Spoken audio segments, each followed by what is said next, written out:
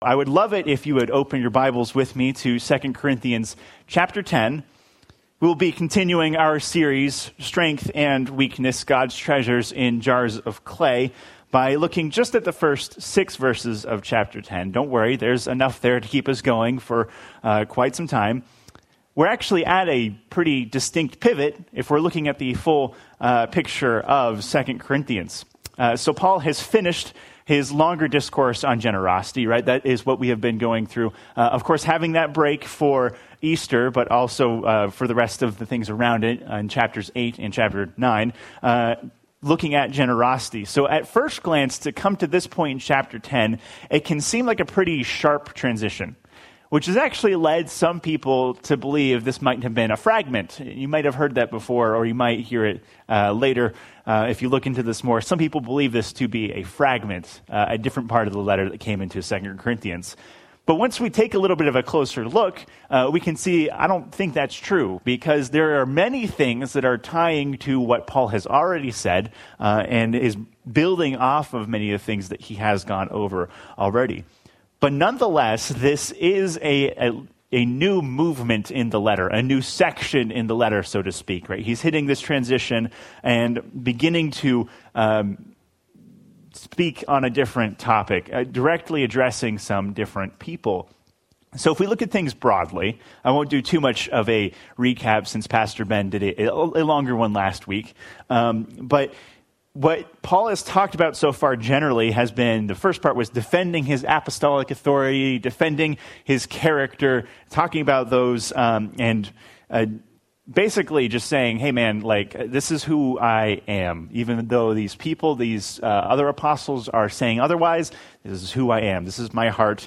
I am an apostle. I am Paul. And then in the second kind of movement of this letter, he began to talk about the marks of a changed life from the gospel, right? We had that talk on in 2 Corinthians 6 and 7 about the temple of God being built in the hearts of believers, as well as this long section on generosity that's culminated into these last 2 chapters, 8 and 9. But now as we come to 10, we see a change in the tone and the posture of the letter. Instead of being conciliatory and encouraging, as the tone of the first 9 chapters has been, he gets a little bit sharper. His words have some bite to them as he begins to press back on many of these detractors, these opponents that have raised up many questions about his purpose and his conduct as an apostle, directly attacking, Paul is directly attacking the thoughts and the arguments that they promoted against him. And he tends to stay in this kind of tone for essentially the rest of the letter. This last section is largely addressing these people whom he will later mockingly call super apostles. And he's not doing this without cause, right? He's not letting his frustrations boil over onto all of these people, onto all of the Corinthians, but instead he's responding in such a manner that displays his pastoral heart for each and every one of these people. Even if his tone is a little more confrontational, he has a balance. And it's this balance that a large portion of today's text covers. So with that, why don't we pick it up here in chapter 10, verse 1, and we'll go through verse 6. I, Paul, myself, entreat you, by the meekness and gentleness of Christ, I who am humble when face to face with you, but bold toward you when I am away, I beg you that when I am present, I may not have to show boldness with such confidence as I count on showing against some who suspect us of walking according to the flesh. For though we walk in the flesh, we are not waging war according to the flesh. For the weapons of our warfare are not of the flesh, but have divine power to destroy strongholds. We destroy arguments and every lofty opinion raised against the knowledge of God, and take every thought captive to obey Christ, being ready to punish every disobedience when your obedience is complete. This is the word of the Lord. Now, this passage tends to cover two major topics. We have, number one, Paul's explanation in defense of his attitudes, both while he was here and away, understanding that he's talking about those terms for the Corinthians, being away from the Corinthians or being with the Corinthians, as well as this extended metaphor, which serves to refocus our attention on where the conflict should lie. Paul reveals how he's linking these two in the last verse, but let's not get too ahead of ourselves right there. Just for a moment, just for this time, let's focus on verses 1 and 2. So on your sermon notes page, which you have, and I hope will be a help of you to let you know where I'm going, what I'm thinking, the first point should be entitled Meekness and Boldness, Here and Away. And what we're looking at is another glimpse of Paul's methodology in leadership. The way that he talks about these two attitudes of meekness and boldness gives us some idea of how intentional he is when addressing people. Something that his opponents took and conflated into a negative of Paul's character in a way, painting him as weak. And that's where we get the sermon title as well, Meekness is not weakness. As Paul will explain, that his attitudes are born out of his gospel heart for these people. So the opening words to this chapter are, I, Paul, myself. Now, this is something that Paul does quite a lot. He'll address people as like, I, Paul. He does it about 10 times throughout all of his letters, where he steps out of the voice of entreating his people to address them personally regarding any number of things. Some of these, about 3 of them, are referencing when he was likely writing a part of the letter himself, like actually in his own handwriting, like in 2 Thessalonians 3, Colossians 4, or 1 Corinthians 16, where he's saying, I, Paul, am writing this letter with my own hand. Something to that effect. But much more than these instances, this construction of I, Paul, is being used to appeal to some level of his apostolic authority or his personal character. And that's more how it's being used here in 2 Corinthians 10. Now, even while he's doing this, how he is invoking his apostolic authority and his character as a leader, he's not wielding his apostolic authority as a club. But rather, he's doing it to highlight his methodology by backing it with his character, right? He's not beating people with his authority. He's entreating them on the basis of his character. This is less, I, Paul, the apostle of Jesus, and more, hey, it's Paul. You know me. You've seen me. I lived with you for over a year. You know who I am. And I'm talking to you as me, as Paul. Have you ever met someone who has authority and commands authority, yet does so in kindness? I know that we probably have plenty of experience with the opposite. You know, that boss who's tyrannical, doesn't like people talking back or asking questions, or even putting people on blast for messing up. I had a 3rd grade teacher like that once. His name was Mr. Honeycutt. As I went through, I know, funny name. I know when we went through 2nd grade, my teachers noticed that, hey, this Nate guy likes to read a whole lot, and he seems to be reading a lot more books than all the other students his age. Let's test him and see if he's like gifted or not. So I went and I took like the gifted program testing, peak program testing, all of these things. And they found, oh, yeah, he has very high reading comprehension. So they decided to skip me a grade. I went from 2nd grade to a 4th grade advanced class. So it wasn't even just a regular 4th grade class. It was a 4th grade advanced class. Now, they made a distinct miscalculation in all of this because I am really not good at math. And I really don't like math. All the numbers. And then they added letters to the numbers, and I'm like, what are you talking about? Stop. But yeah, no, not good at math. So despite this, I went through 3rd grade in a 4th grade advanced class. Now, while I was in that class under Mr. Honeycutt, right, there was an assignment that we had to write kind of a fictional story. And I was like, I like to read. Like, this is cool. I can do this. And I got really into it. However, at some point, because I was still a third grader, and no matter how much you read, you will misspell words, I got to a point where I was like, I had to write the word people. And I couldn't remember I didn't know how to spell people. And people has an O in it, and that's weird. So I did what all my teachers told me to do, and I sounded it out, and you would never know that there's an O in it. And so I sounded it out like P, pole. So I spelled it P-E-E-P-O-L-E, P, pole. That's not how you spell people. It makes sense, but it's not how you spell people. And Mr. Honeycutt, when he saw this, instead of gently correcting it, instead of saying, like, listen, Nate, I get it. You sounded it out. Good job. You tried. There's an O in it, though. I know it's weird. Instead, he picked up my paper, he held it above his head, and he said, really? We're spelling people as P-pole? You're better than this. Yeah. The shame that I felt, the embarrassment. I can tell you something, though. I can tell you with certainty, I've never misspelled people since then, though. I have never, ever forgotten the shame of being put on blast by an authority figure in that way. Meekness and boldness are tools, and tools can be misused. In 2 Corinthians, the start of this passage, right, meekness and boldness, they're both tools in Paul's toolbox. They were to be used for different effects at different times. In wielding his authority and his station as a leader, Paul makes very conscious efforts to be meek and to be bold at times when one or the other is appropriate.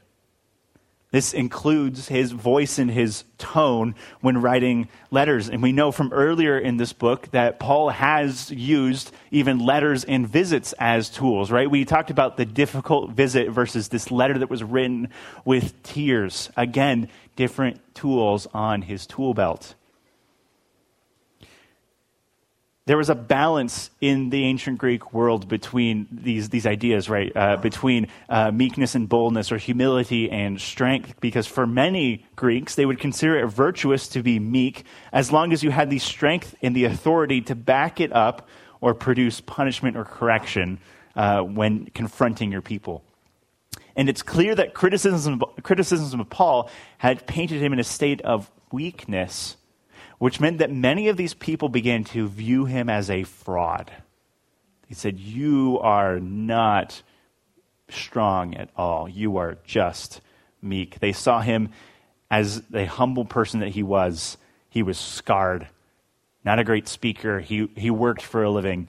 He was poor even. He traveled a lot. He didn't have possessions and things like this. They saw the meekness, but they didn't see the strength or the boldness in the classic way that they would expect leaders to be strong and bold with money and influence and charisma.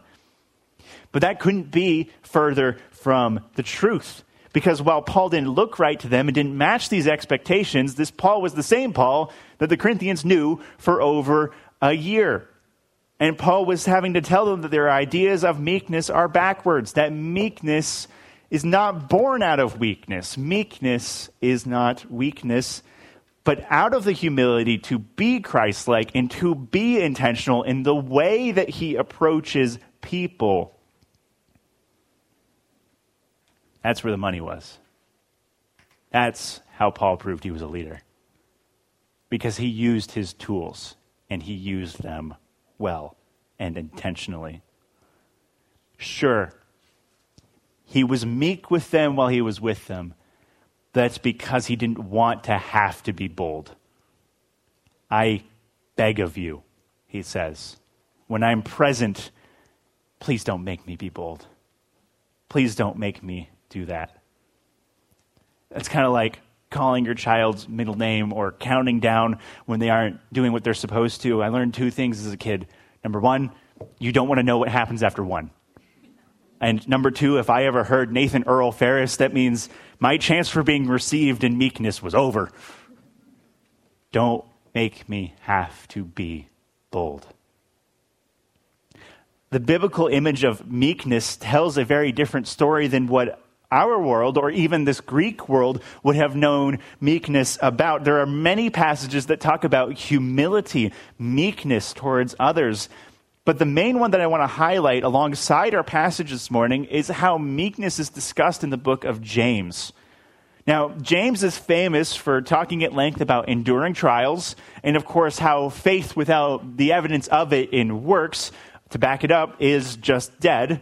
But James is putting meekness at the beginning and then even at the middle of his letter. So here's James chapter 1, verses 19 through 21, which says, "Know this, my beloved brothers, let every person be quick to hear, slow to speak, slow to anger. For the anger of man does not produce the righteousness of God. Therefore, put away all filthiness and rampant wickedness, and receive with meekness the implanted word, which is able to save your souls." Right here, first chapter of James, verses 19 through 21, be quick to hear, but slow to speak, slow to anger. Receive the word with meekness. Right? Wisdom and eloquence have a tendency to puff people up, to make them influential. But the wisdom from God was to be received with this meekness that Paul was being mocked for.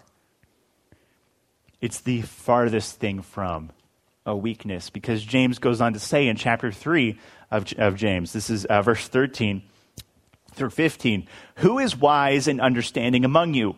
By his good conduct, let him show his works in the meekness of wisdom. But if you have bitter jealousy and selfish ambition in your hearts, do not boast and be false to the truth. This is not the wisdom that comes down from above, but is earthly, unspiritual, and demonic." That is a very stark difference.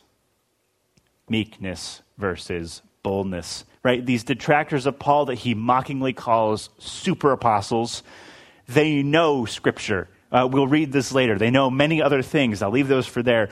But they have not received their wisdom in meekness, but they have done so in pride, with selfish ambition, wanting to be rich, eloquent, well-known. That is a massively, massively different attitude than Paul, who says in Romans 9 that he wished that he would be cursed and cut off from Christ for the sake of the Jewish people knowing him.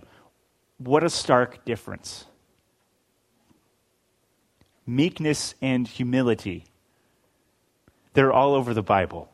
They're elevated by the Bible, and for good reason. Because that is how God chose to save the world. By coming in meekness. Oh, God knows how to be bold. Don't get me wrong. He flooded the world.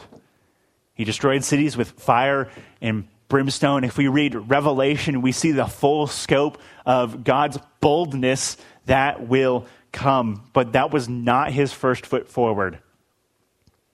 In choosing to deal with the world, as much as we can look at the Old Testament, we can look at the past and see boldness, we also see the ultimate display of meekness in Jesus Christ.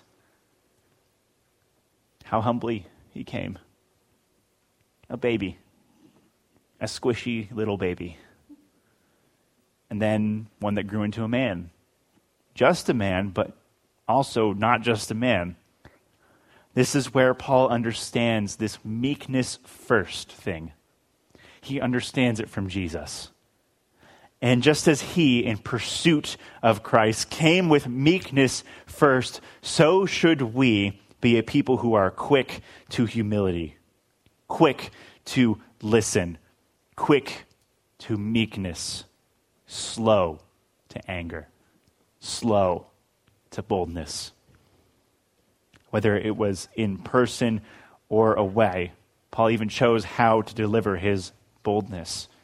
Avid letter writer. And he saw all of these letters, all of these communications as an opportunity for growth. And now even as we read his letters, we can see where he was meek and where he was bold. Meekness and boldness here and away. It's not a weakness. It's a tool. Now, Paul gets to the reasons that there is such a big divide in the thinking between him and his opponents, right? These people who are painting him as weak are judging him based on the assumption that we're all looking for worldly value and influence. As he says, those who suspect us of walking in the flesh. But it's not necessarily a fleshly opponent that Paul is contesting here, but rather a spiritual one. Paul is beginning to unwind the realities of spiritual warfare. And that's what he talks about when he shifts in verse 3. Now, chapter 10, verses 1 and 2, right? Those are two sentences. 3 through 6, while our English will break it up into multiple sentences, in the Greek, it's one sentence. So as we read this again, just imagine no stops, no breaths, no periods, all one thought. Why don't you read with me again, chapter 10, verses 3 through 6 in 2 Corinthians.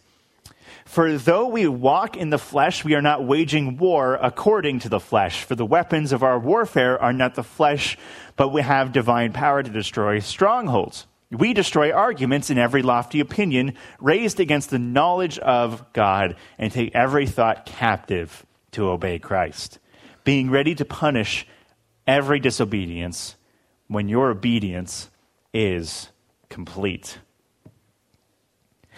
So having established his authority once again, Paul delivers this very scathing warning to his detractors and his opponents.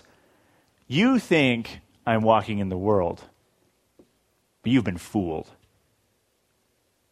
Though we walk in the world, we are no longer citizens of the world. We are citizens of the kingdom of heaven. So the enemies that we should be worried about are the enemies of that kingdom, not the ones that are here on earth.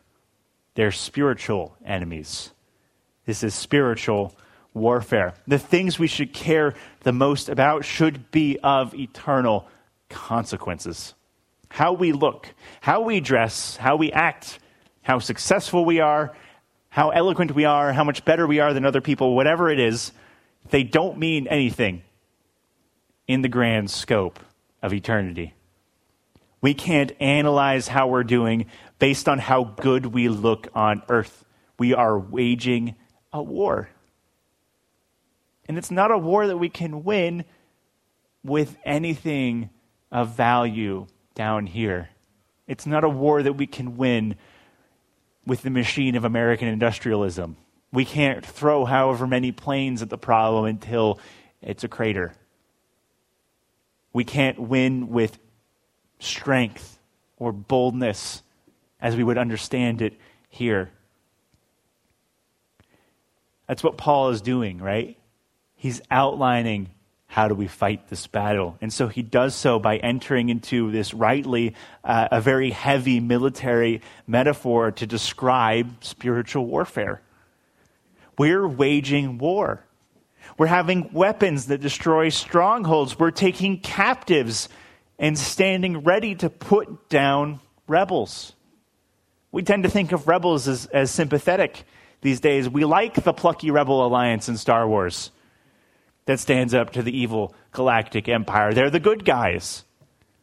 In school, we're often taught about the American Revolution in almost rose-tinted lenses, right? We are a nation that was born intrinsically from rebellion.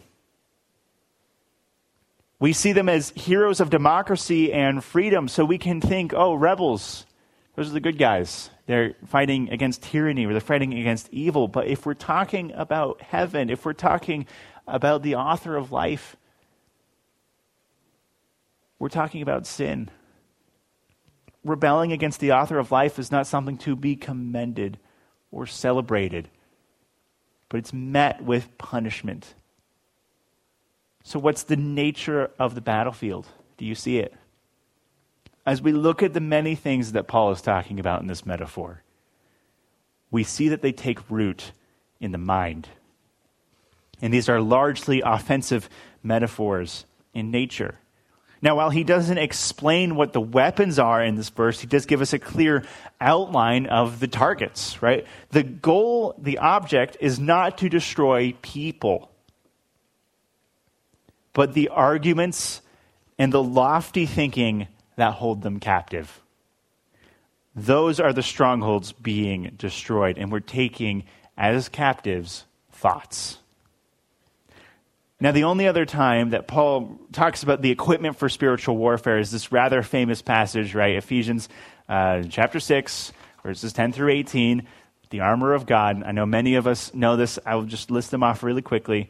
The belt of truth, right? The breastplate of righteousness, the readiness of the gospel of peace on your feet, or the shoes of peace, the shield of faith and the helmet of salvation, but the one offensive option, the one weapon, the sword of the Spirit, which is the Word of God. Amen. That is how these strongholds of thought and argument are destroyed, by the Word of God. The battlefield is in the mind, and it's one that is radically changed by the gospel contained within the Word of God. Now, if we think back to our discussion on James, we see clearly how these attitudes of meekness relate to spiritual warfare. As we receive with the wisdom of the word in meekness and humility, and walk in the meekness of wisdom, the foolishness of the flesh is defeated by that which is from above, that which was delivered to us in meekness. Now, there's a lot of practical things we can talk about spiritual warfare, and it's a very broad and complex topic, so there is much, much more to say than what I will say here. But I wanted to dwell just a moment longer what it means to take every thought captive for Christ. Because thoughts can be difficult to measure, and even more difficult to change or to put aside. If I were to say, don't think about purple hippos, what are you thinking about? Purple hippos, right? I think that's why Paul phrased it this way, taking them captive, because we know what the bad thoughts are. Grumbling, complaining, thinking nasty things about people or things. A big one for me is I worked retail back in college, and there were so many times that, I did not want to let what was in my mind out. Oh, buddy, what I'd say to you if I weren't on the clock. But we're not going to wrangle those thoughts in by dwelling on them, by saying, don't think about that, don't think about that, don't think about that. You can't do it. They'll just come back with a vengeance. I had a pretty deep depressive episode the year after high school, and one of the struggles that came through that were this phenomenon that's called intrusive thoughts. Now, an intrusive thought is often an unwanted thought or impulse that seems to enter your mind of its own accord. More often than not, it's not random things like, I want pizza right now, or I should clean the bathroom, or I should go to the store. They're not normal thoughts. They were often violent in nature, in my case, self-destructive, unbidden. In my case, they always came at night because, when you're lying there just before you fall asleep and you have nothing to do but think, I'd always think, I hope those don't come back tonight. And without fail, every time I thought, I hope those don't come back tonight, they'd be back. Now, as I improved mentally, I got some help. I talked to some spiritual leaders, people who led me back to the Gospels, some other people who helped me with counseling and things like that. They began to diminish, yes, but they didn't really go away. I just knew what they were now. And I knew that they were unbidden, but they were still there. They didn't really go away until I immersed myself completely in something else. See, for me, I went to a Bible school. I went to Ecola. It's this little 2-year Bible school at the north end of Cannon Beach. where I drank out of a fire hose of biblical studies for about 2 years. Now, over that time, the intrusive thoughts faded and went away. Now, that's not to say, I don't want you to hear, oh, that's the cure for intrusive thoughts. We should all just go to Bible school. It worked for me. It may not work for everyone else. They can be symptoms of other things that may need therapy or counseling. So please, if you are experiencing that as well, seek out help. And don't come away with the moral of, I have these, well, just because I need to read my Bible more. That's a good thing, but it may not fix that problem. I just wanted to preface that. But I do want you to come away with a desire to take our thoughts captive for Christ, right? To have Jesus arrest our minds and be at the forefront of them so that everything that comes in and through gets picked apart by the knowledge of the gospel within them, for them to act as a filter. For truly, we cannot go through this life fixated on what we should not do and should not think, but rather by going forward towards something. Amen. By going towards Jesus. This is the heart of what Paul is saying in verse 6. Being ready to punish every disobedience when your obedience is complete.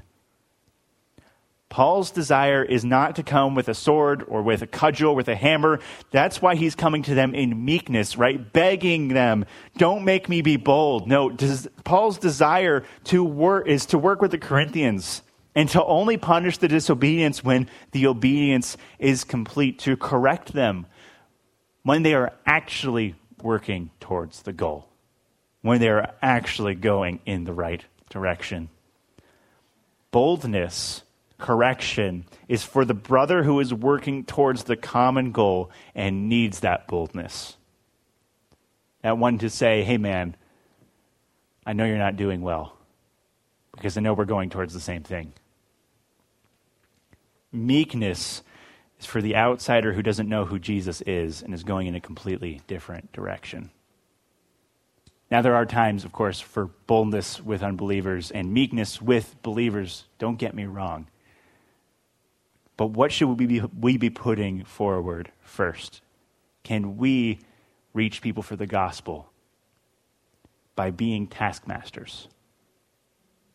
Can we encourage people towards Christ by chasing them?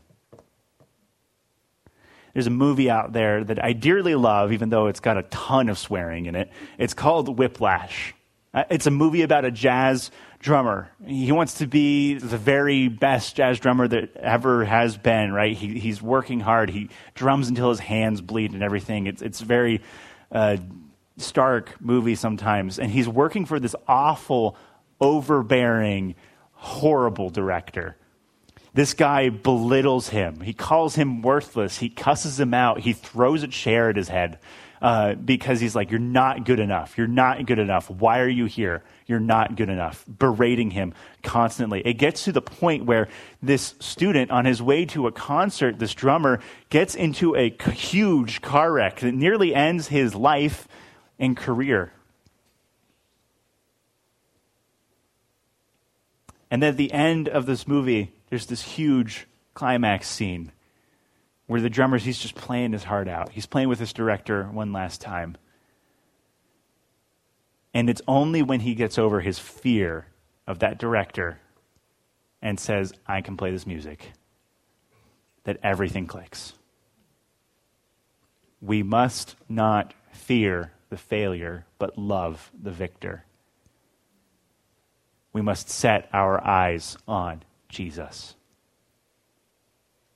So I want to encourage you with some things that we talked about today, because we can learn a lot from Paul's example of leadership in Scripture, right? It's putting meekness and humility first, and the value that they have in Scripture, as well as how they're being used, right? Paul was often bold in letters when he had time and distance to think, because it can often be too easy to be hasty to boldness when your emotions are getting the best of you and there's someone right in front of you that you just want to destroy. but let's not be hasty to boldness. Let us not be quick to anger, right? Sometimes taking a moment to gather our thoughts is vital. Even if it is much easier to respond in boldness and directly right then and there may be times when you need to step away. You need to give it some time to breathe. Or maybe you even need to find a different vehicle for this. Write a letter. People don't write letters enough anymore. We have these things. These are great. A phone call or a text is fine. But letters are cool. That's not biblical. That's just my opinion. If we can help it, let us be slow to anger.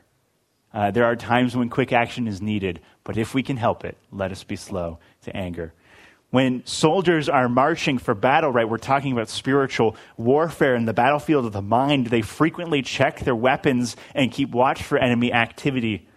So should we when we enter the battlefield of thought. We should be checking what we have and what we're getting. Continuously evaluating, is this right? Does this align with the values that are in the gospel? Whether it be what we're reading, what we're hearing in the news, what we're hearing from the world, anything, school, news, media, whatever thought is coming through, is it valuable? Does it match the values that are in the gospel? Is it an enemy thought that needs to be destroyed? An argument that doesn't match up? Or is it something to be taken captive for Jesus? And finally, we must be open to correction. We're very attached to the way that we do things, right? And when we turn and we start to do things God's way, we really shouldn't expect to get it all right on the first time around. Learning these things and growing in the Lord is a lifelong process that we should be set on doing. We should be set on completing that obedience by walking with Christ each day. Or if you can't walk, then crawl. Wherever you are in that, go towards your Savior. I'd like to pray for us as we go, but I just want to give you one last exhortation that a lot of this can be scary if we think about spiritual warfare, to think there are forces out there directly against us, but we have a victor. He has already won. Won't you pray with me? Dear Lord, we just thank you for another Sunday, Lord, another opportunity to open your word, to worship together, to fellowship, to pray, all as a community. We thank you for such a unique opportunity, such an amazing time. Lord, we thank you for all of the blessings that you are doing in Sunset Bible Church, Lord, these things that are happening. Community, life together. We value it so highly. Lord, I pray that as we would go out from here, that we would work to understand what is being put towards us, what is being told to us, and to evaluate it against what you have, Lord, what you have for us. Lord, I pray that we would just love your word, Lord, more and more each day. I pray these things in Jesus' name. Amen.